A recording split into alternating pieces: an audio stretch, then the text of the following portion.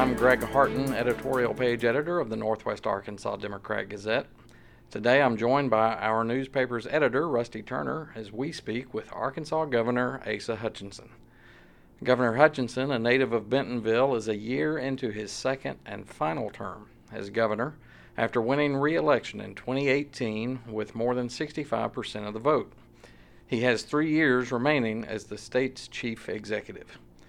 Hutchinson previously served as the 3rd District Congressman here in Northwest Arkansas and as the U.S. Attorney in Fort Smith.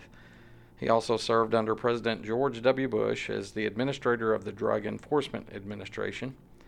And after the 9/11 attacks in 2001, he became Undersecretary for Border and Transportation Security in the Department of Homeland Security. He first took the oath of office as governor in 2015. We spoke with the governor in the downtown Fayetteville office of the Northwest Arkansas Democrat-Gazette. All right, Governor, thank you for being here. We really appreciate you being in Northwest Arkansas anytime, and certainly here at our podcast. We always welcome you to come and visit with us. Thank you. It's great to be back, and it's great to have this new avenue to get news out and to talk about some of the issues that face our state. Well, as we talked about earlier, you were our inaugural guest on Speaking of Arkansas a year ago when we had a chance to talk about the legislative session last year, and so we thought it'd be great to have you back here. But you're also in town to speak at the Northwest Arkansas Political Animals Club. Can you give us an idea of what you're going to be telling them a little bit later today?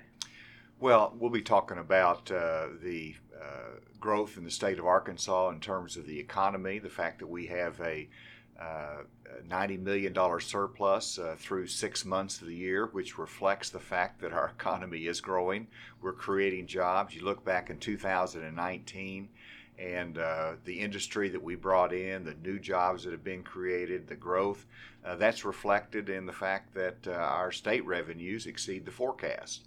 Now, that's just a measuring stick, but it also means that when we've had tax cuts, that there's more money in individuals' pockets to spend. It's just great for our economy. So I'll be talking about that. And you mentioned, a year ago that I was here looking forward to the legislative session. And of course, I'm very pleased with the fact that we did raise teacher pay. We transformed state government in a historic way, passed a highway funding bill, and we had tax cuts. So a historic session, and so 2019 was a very successful year. One thing I will specifically mention to the Political Animals Club when I speak to them is that I just got off the phone with Ambassador Chu from China, and I congratulated them as I've congratulated our president on the trade deal with China. I have been invited to the signing ceremony in the White House with President Trump. I will be sending my Secretary of Agriculture there because that really reflects new opportunities in Arkansas with China's commitment to purchase $200 billion of our goods and services over just the next couple of years. So that's exciting for us in Arkansas when we really are so engaged in global trade and really dependent upon that global trade.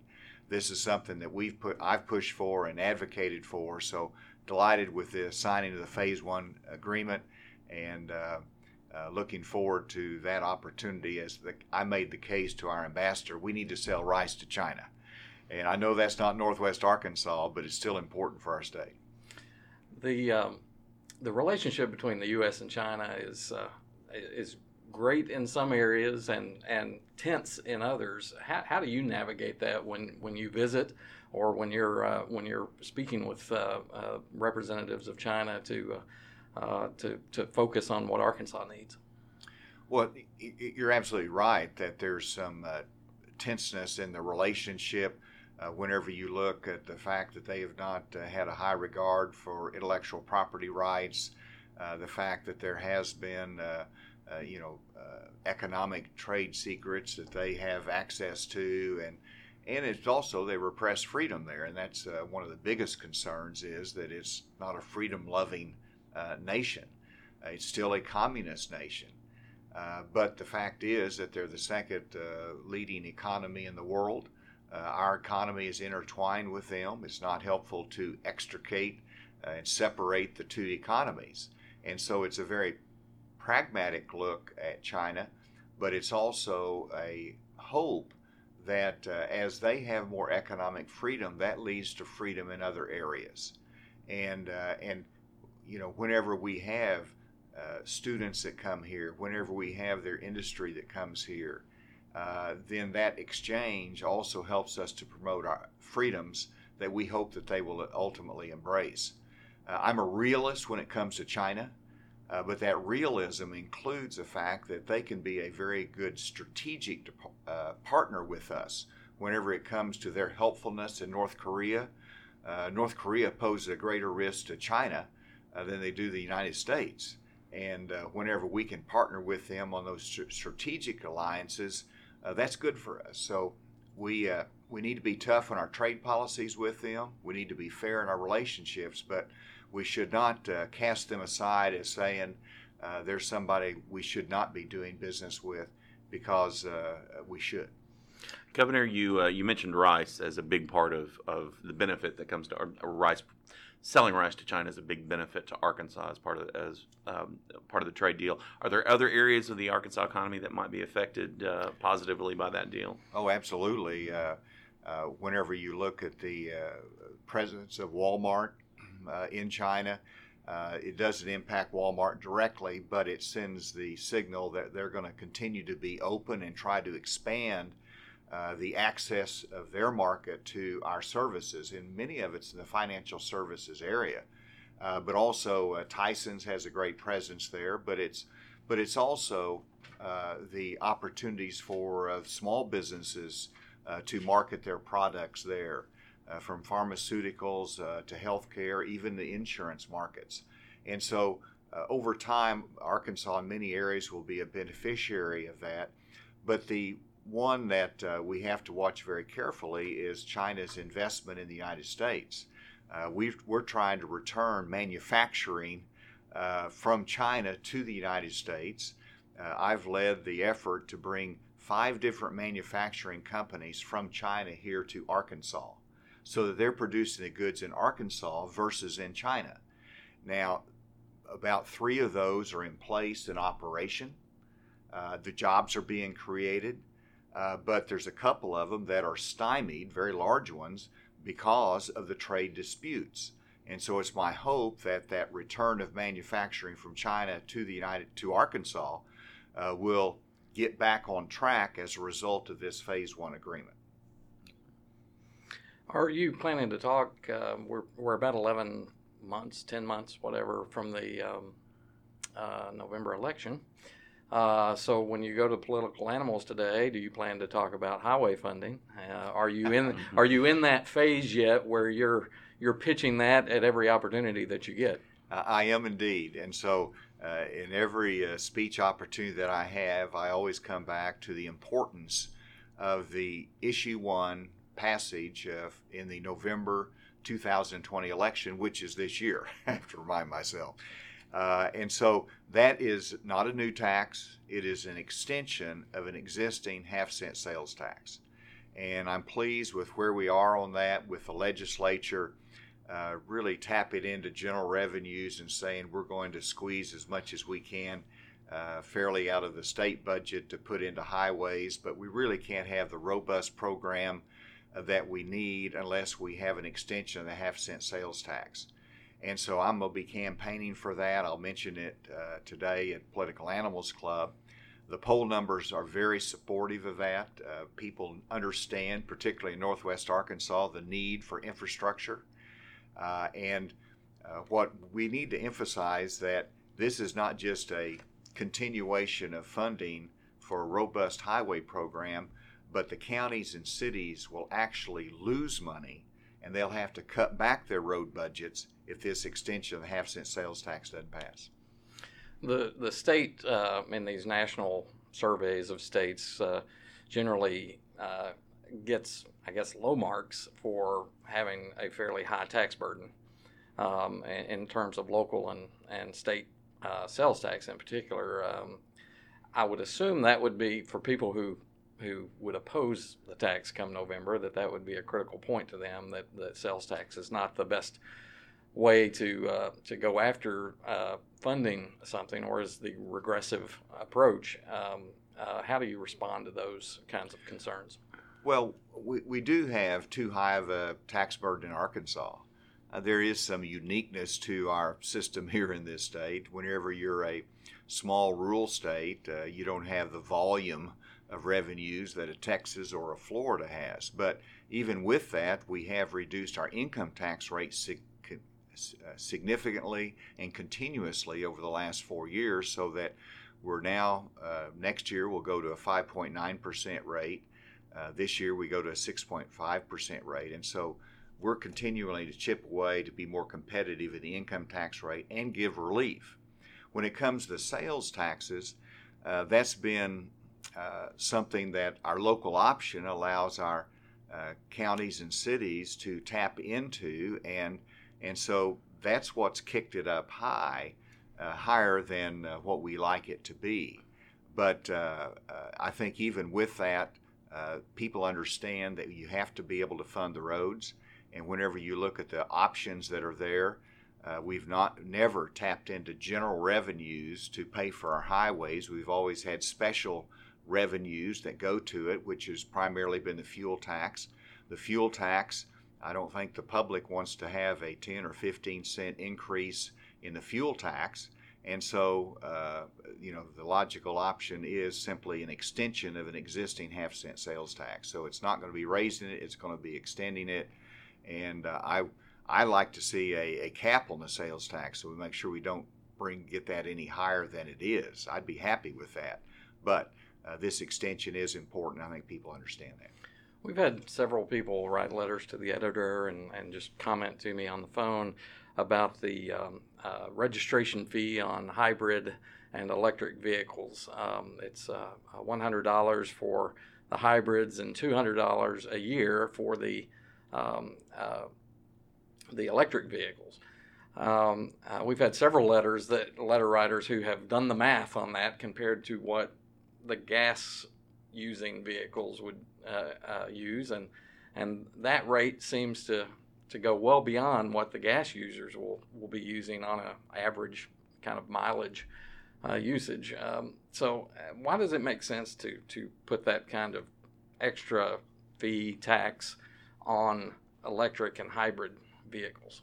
Well, first of all, I identify with that sentiment that nobody likes to see the registration fees goes up.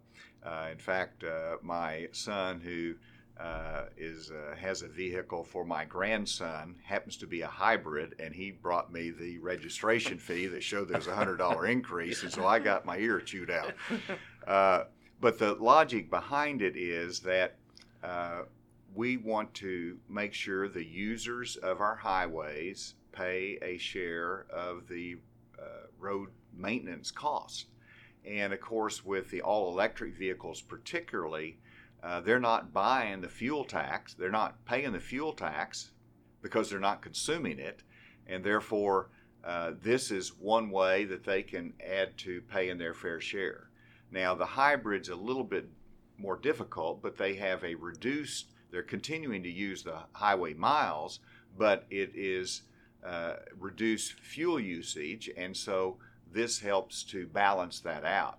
So I don't think there'd be any case in which this would be making them pay more than their share. It's just simply saying they've got to contribute to the highway maintenance just like those that are utilizing the fuel. As we discourage fuel usage, as we encourage more economy cars, you have to have a different financing mechanism to share the burden to those who use our highways, and this is the logic of it is that this will help do that. It's very minimal now, but over time it will create a more balanced sharing of that maintenance load. I think the criticism has primarily not been about hybrids or electric vehicles paying a tax, but that the $100 and $200 rates actually, when you compare it to the same kind of mileage each year with a gas using vehicle, it is well beyond what the hike in tax is on the gas-using vehicles. Well, that doesn't sound right to me, but happy to look at those numbers. Whenever the legislature passed that, they were comparing the registration fee for hybrids with some other states, but also if someone is got a vehicle that's utilizing gas in the normal manner, I would think that what they're going to be, the hybrids would be saving over that would be much more than $100. The hybrids are going to be saving more than that. But I'd be happy to look at those numbers. If we need to rebalance that, that's something we can look at. Okay. But you think in the long haul that all vehicles are going to, because they all wear on the highways, so all vehicles are going to have to shoulder that burden. They're all going to have to shoulder the burden, and they will all benefit from it. Whether it's a hybrid or an all-electric vehicle or the typical diesel vehicle, everybody's going to benefit from having better highways, better maintained, and new infrastructure. It's going to save them time that they wait in traffic. It's going to save on cost of repair, and so this is just an essential thing for our state. And let me add to that, one of the things that excites me, because I've been engaged in this for some time, but that if we can continue to invest in our highway infrastructure, and I'm talking about the Highway 412 going from northwest Arkansas to northeast Arkansas, if we can continue to invest in I-49 on that southern corridor, it helps unite our state. It brings us together more. It brings our economy more together, as well as expanding our economy. So there's so many different benefits from that continued investment. Governor, if I could shift gears a little bit, just before the new year, you had announced that Arkansas would still be a place where refugees through the State Department could be located, not taking advantage of an opportunity to say that Arkansas would no longer participate.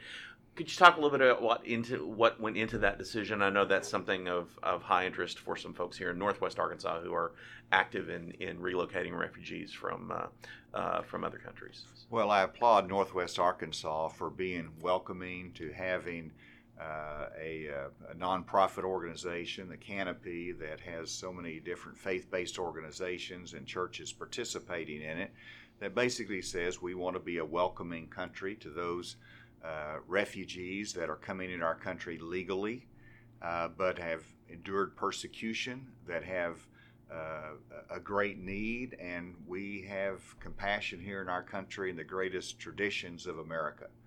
And so I applaud Northwest Arkansas and the county judge in Benton County and Washington County and the cities have embraced that and said, yes, we will continue to accept refugees that have been properly vetted.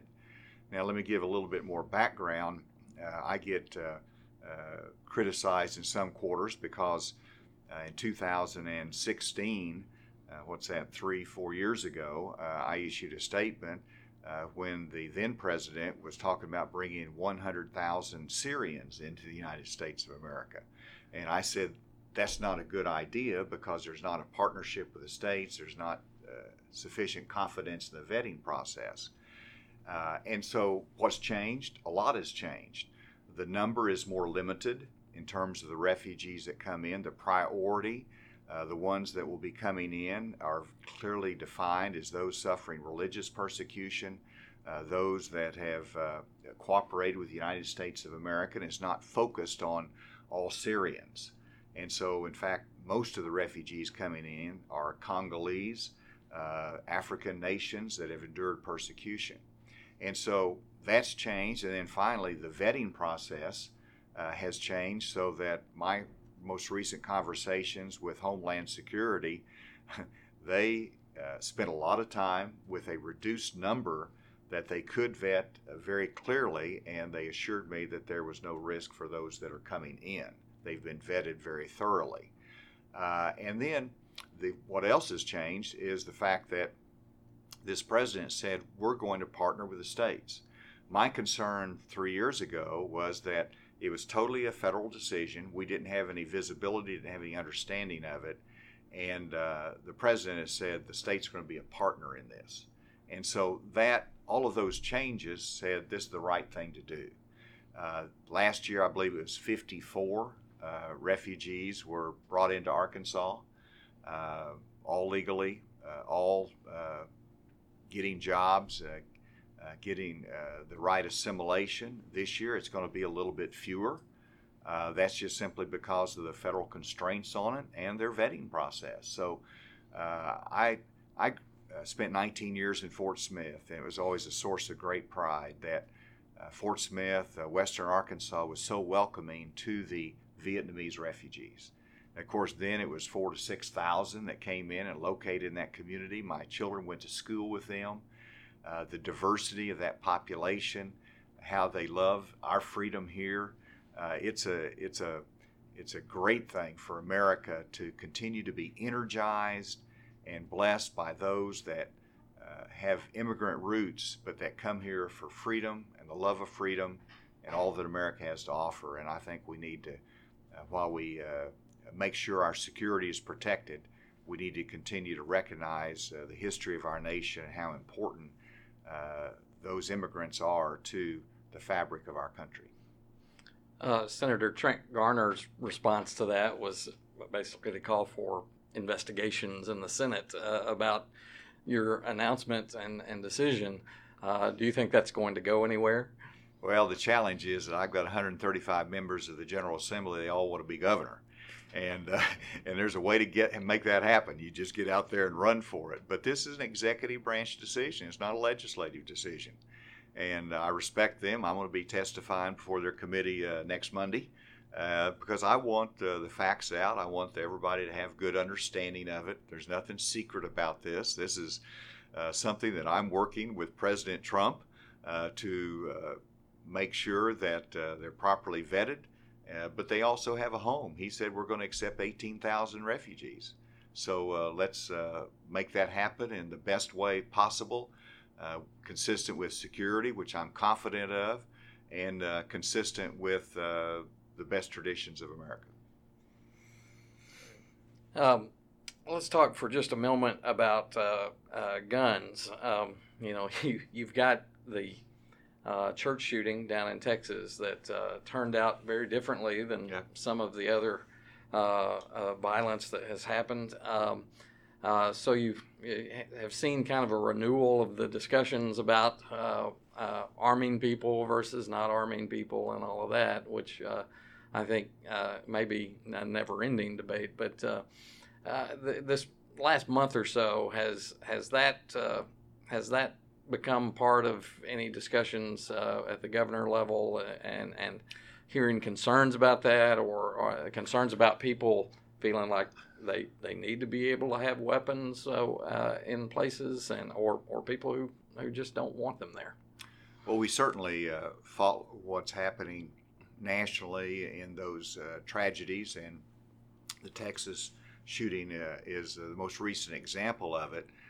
But first of all, we looked at it and said, yes, I think we have our Arkansas law about right, which allows churches to make a decision. If churches want to have a firearm-free zone, they can do that. But most of the churches in Arkansas, I'm confident, have really invested in their security.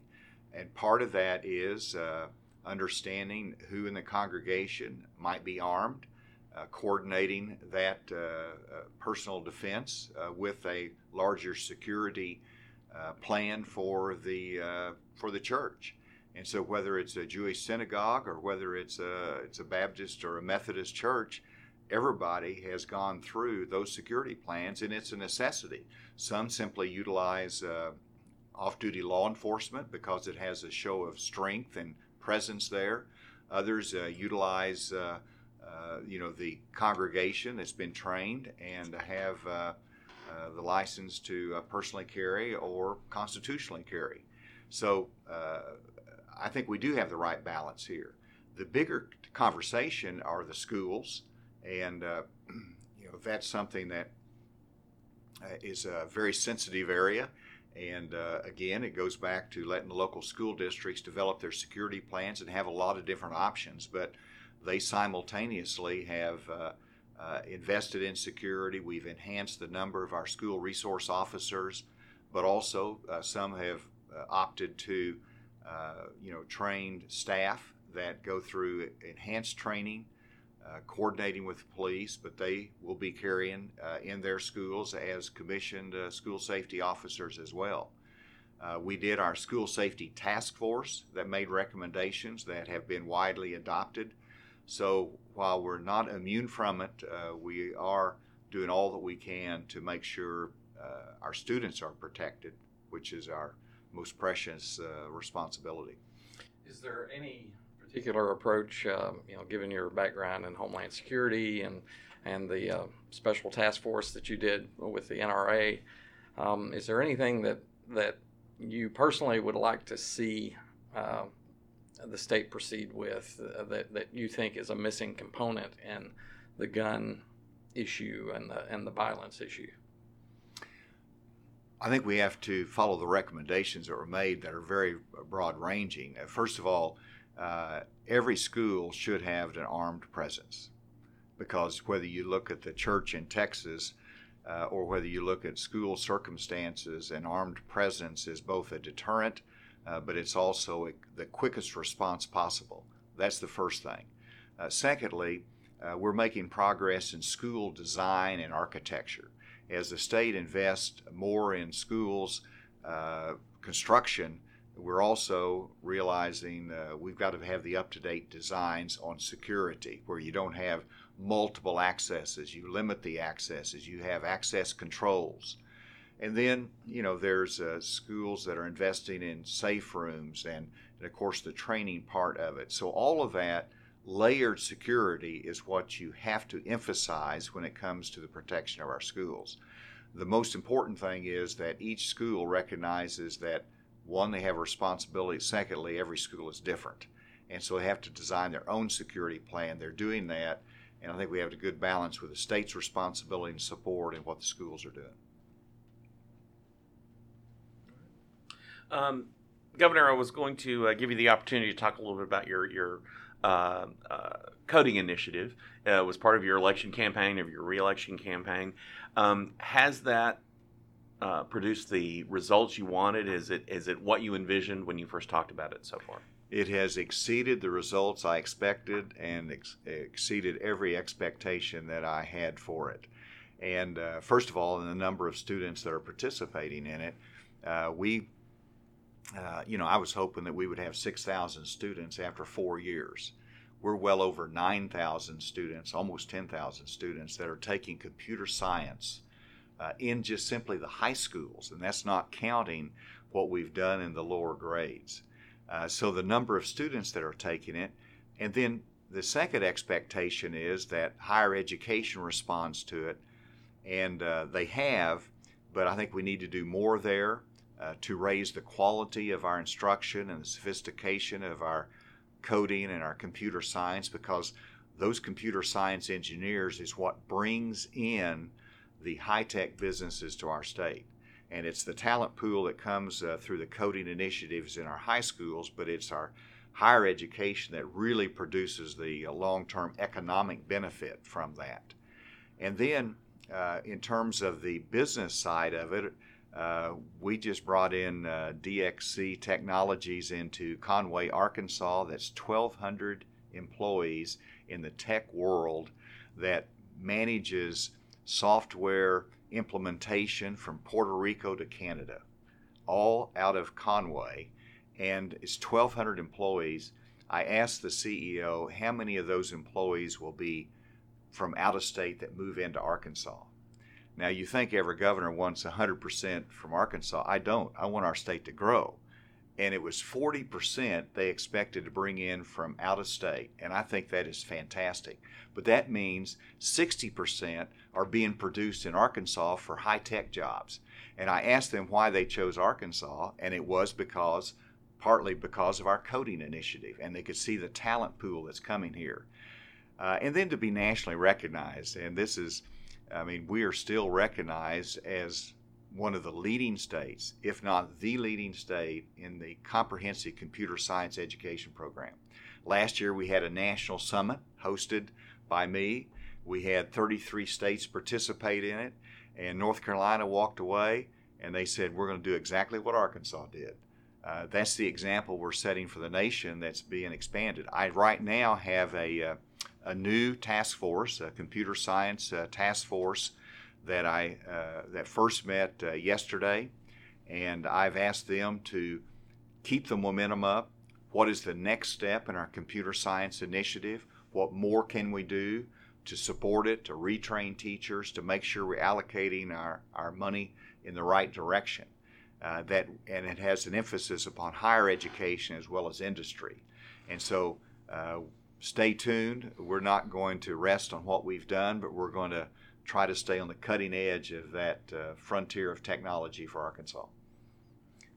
I grew up in Arkansas, and I think I've heard more about the levy system in the last year or so than I have all the rest of my life. Not something that's really critical up here in Northwest Arkansas, because water moves pretty fast up here. But down in the River Valley, certainly important to people. Where does that conversation go? I'm with you. I grew up here in the Hill Country, and I didn't know what a levy board was. I didn't know what the levies did comprehensively in the state of Arkansas. But I've learned. And there's nothing like it whenever you fly from Little Rock to Fort Smith with the Arkansas River at the highest flood stage in history, and you see that levee system in operation. What impressed me is it works. You know, it was restraining the river. It was protecting floodland and homes all along the river. And then you'd see a few places where there's a breach, and you say, we got to do better. And then you start looking into it further and see that some of the levee boards that are created are dysfunctional, that haven't maintained it. The levees aren't doing the inspection that's necessary, and that's the reason for the levee task force. And we put $10 million into immediate repair of a number of our levees, but we want to look at a long-term regeneration of our levee system in this state. So we brought in the Corps, we brought in some of the model levee districts that are doing an outstanding job, and said, what do we need to do? And they gave, I think it's 17 recommendations out of the levee board, out of the levee task force. And much of it is structural as to how we can strengthen our levee boards, maybe combine a couple of the districts when they're protecting the same system, where we can have more regular reports from them.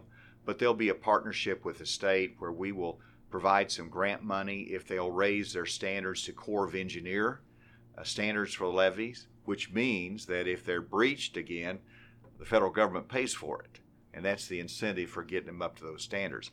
And it's important not just for the Arkansas River, but we're going to be inventorying the White River, the Red River, the Black River. There's others that are dependent upon good effective levee systems as well. So there'll probably be additional funding, and there'll be probably some legislation on those reporting requirements. I'm going to stick with a river question, but a different river now. Arkansas is now the proud owner of the former C&H hog farm up in the Buffalo River watershed, which I think everyone thinks is a good result. But there's been a lot of talk about what the state will be doing in the future to continue to protect that watershed and keep it pristine. Care to comment about that? 2019 was a good year for the Buffalo River. We took 3 major steps in protecting the watershed and making sure that river is a pristine national asset. First of all, we purchased a C&H hog farm, and all the hogs have been removed. It was a voluntary decision by the farmers to sell based upon the market price that we agreed upon, but that was necessary. And then secondly, I've asked the Pollution Control and Ecology Commission, and this goes to your future question, that they put a permanent moratorium on large-scale hog operations in the Buffalo River watershed. and that is what is the future step that is necessary. And these are the confined animal feeding operations, so it's not just hogs, but it's animal feeding operations that might have, more than 2,000 or 3,000 in a confined environment. We're just not going to have that in the Buffalo River watershed.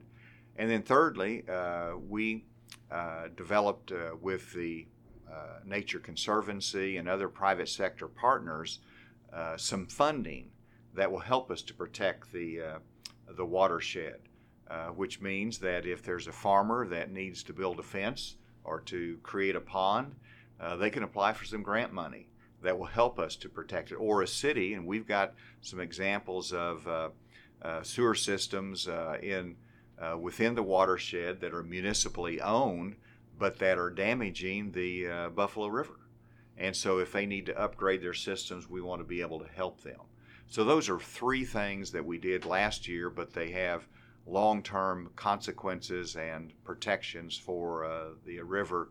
And I think about the commitment to the river from Bentonville, Northwest Arkansas, Fayetteville. Some of the greatest supporters of that river come right here in Northwest Arkansas. I know you weren't in favor of the casino amendment, but we have it, and three communities are moving right along with regard to their casinos, but Pope County is struggling to figure out exactly how that's going to move forward. Is there a role for the governor in working that out when there's only 4 allowed in the state, and that fourth one in Pope County has just turned into quite the mess with the lawsuits and the Racing Commission challenges?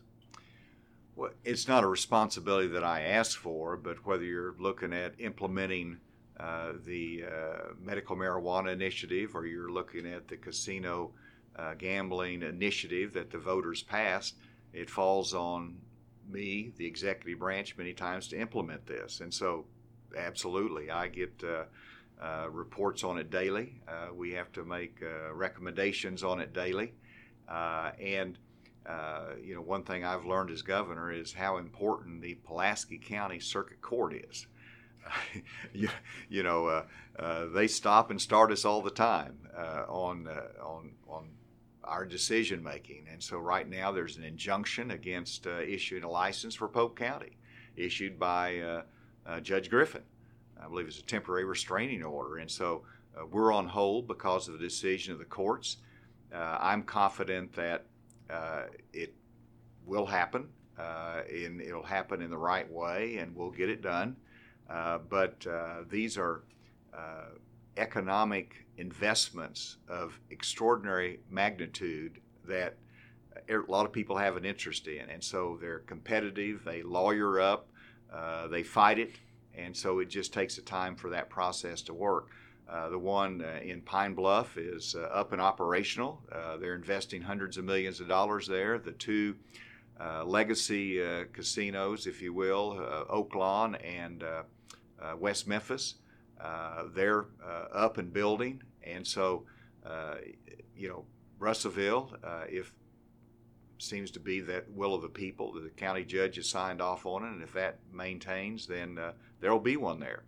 I didn't ask for it, but the people asked for it, and we'll implement it. And I am pleased that it's limited to 4. I don't want to be like Oklahoma. No offense to Governor Stitt over there, but we don't need to have a casino in every truck stop. I like it when we have 4 destination venues, 3 or 4 destination venues that people can say, this is how I want to spend some discretionary money. There's problems that go with it, and so there is a modest amount of tax revenue that come in. Some of that is being devoted to highways, and so that's where we tightened our belt and said that's how we're going to designate some of our revenue that comes in from this. But we manage it every day, just one of the things that falls on my lap from time to time. Our Racing Commission is doing a good job on it, and I do appoint the Racing Commission, but I try to let them do their job, and they're managing it and trying to make the best decisions they can and consistent with the court's decisions as well. So at this stage, it's more or less just waiting until the courts play out, the lawsuits play out. That's right. I expect the Racing Commission to meet soon and indicate that the applications from the first application period, consistent with the judge's ruling, we have to start over on that. And so they'll take it a step at a time, trying to get the making sure the judge is approving as to the steps that we take. In our final few moments, when you took office, you qualified as the second oldest Arkansas governor. Hope you don't mind me saying that. At the start of the term, and you're behind Thomas McRae, who was around the same age. When you leave office, though, you'll still be in second place. He was 13 days older than you when he left office in the 1920s. But you'll be 73. For some people, that's time to go kick back in the rocking chair. For others, it's time to run for president. We've got 77-year-olds out there running for president. So, I'm not writing a political obituary for Asa Hutchinson at this point, but you're term limited, and have you kind of gotten a clear vision of what lays ahead for Asa Hutchinson after your time? Well, first of all, you can eliminate the rocking chair as one of those options. I tell you, I'm blessed. I play full court basketball still. I love the exercise. I'm grateful for health, and it's interesting that when President Reagan appointed me U.S. Attorney, I was the youngest U.S. Attorney in the nation, and then 4 decades later, I'm still engaged in the public service arena. So I'm grateful that we have a term limits. 2 terms is enough. 8 years as governor is enough. There'll be someone come along that will be ready to take on the leadership. But I've got 3 years left. We're going to make the most of it, and that 3 years is a long time to plan. And so we'll wait and see how that develops. But I have said I don't expect to be finished yet. Now, that could mean I'm going to work in the private sector, or it could mean that I have a political opportunity ahead. People who know me understand how I'm vitally concerned about the direction of our country, and in whatever role I play, I hope to be engaged and influence the direction of our nation. Well, a lot of Arkansas governors were in their even 30s and 40s, and but then they went on to careers as congressmen and things. You kind of did it the other way. You congressman and then Department of Homeland Security, and so you're doing the reverse approach on this. But and it's hard. Nothing beats governor. Being governor and being governor of Arkansas is the best job of all of them that I've had in the public arena. Well, it's certainly the best state, I think. No you doubt can be about governor that. Some of our Oklahoma friends might have a difference of opinion, Rusty. Oh, okay. Well, I was born in I grew up in Oklahoma, but I recovered. That's right. Yeah, got to Arkansas as soon as you could. That's right. Well, Governor, we sure appreciate your time today. Good luck with the talk this afternoon with the political animals, and as you get back to Little Rock and lead the state, we appreciate what you do and the energy that you put into it. So thank you for that, and thanks for joining us today. Thank you. It's great to talk to you and cover all these issues. So let's have a good 2020. Absolutely. Thank you, Governor. Thanks for joining us for this edition of Speaking of Arkansas. You can always find this and other Northwest Arkansas Democrat Gazette podcasts at www.nwaonline.com/podcast. Until next time, this is Greg Harton. So long, everyone.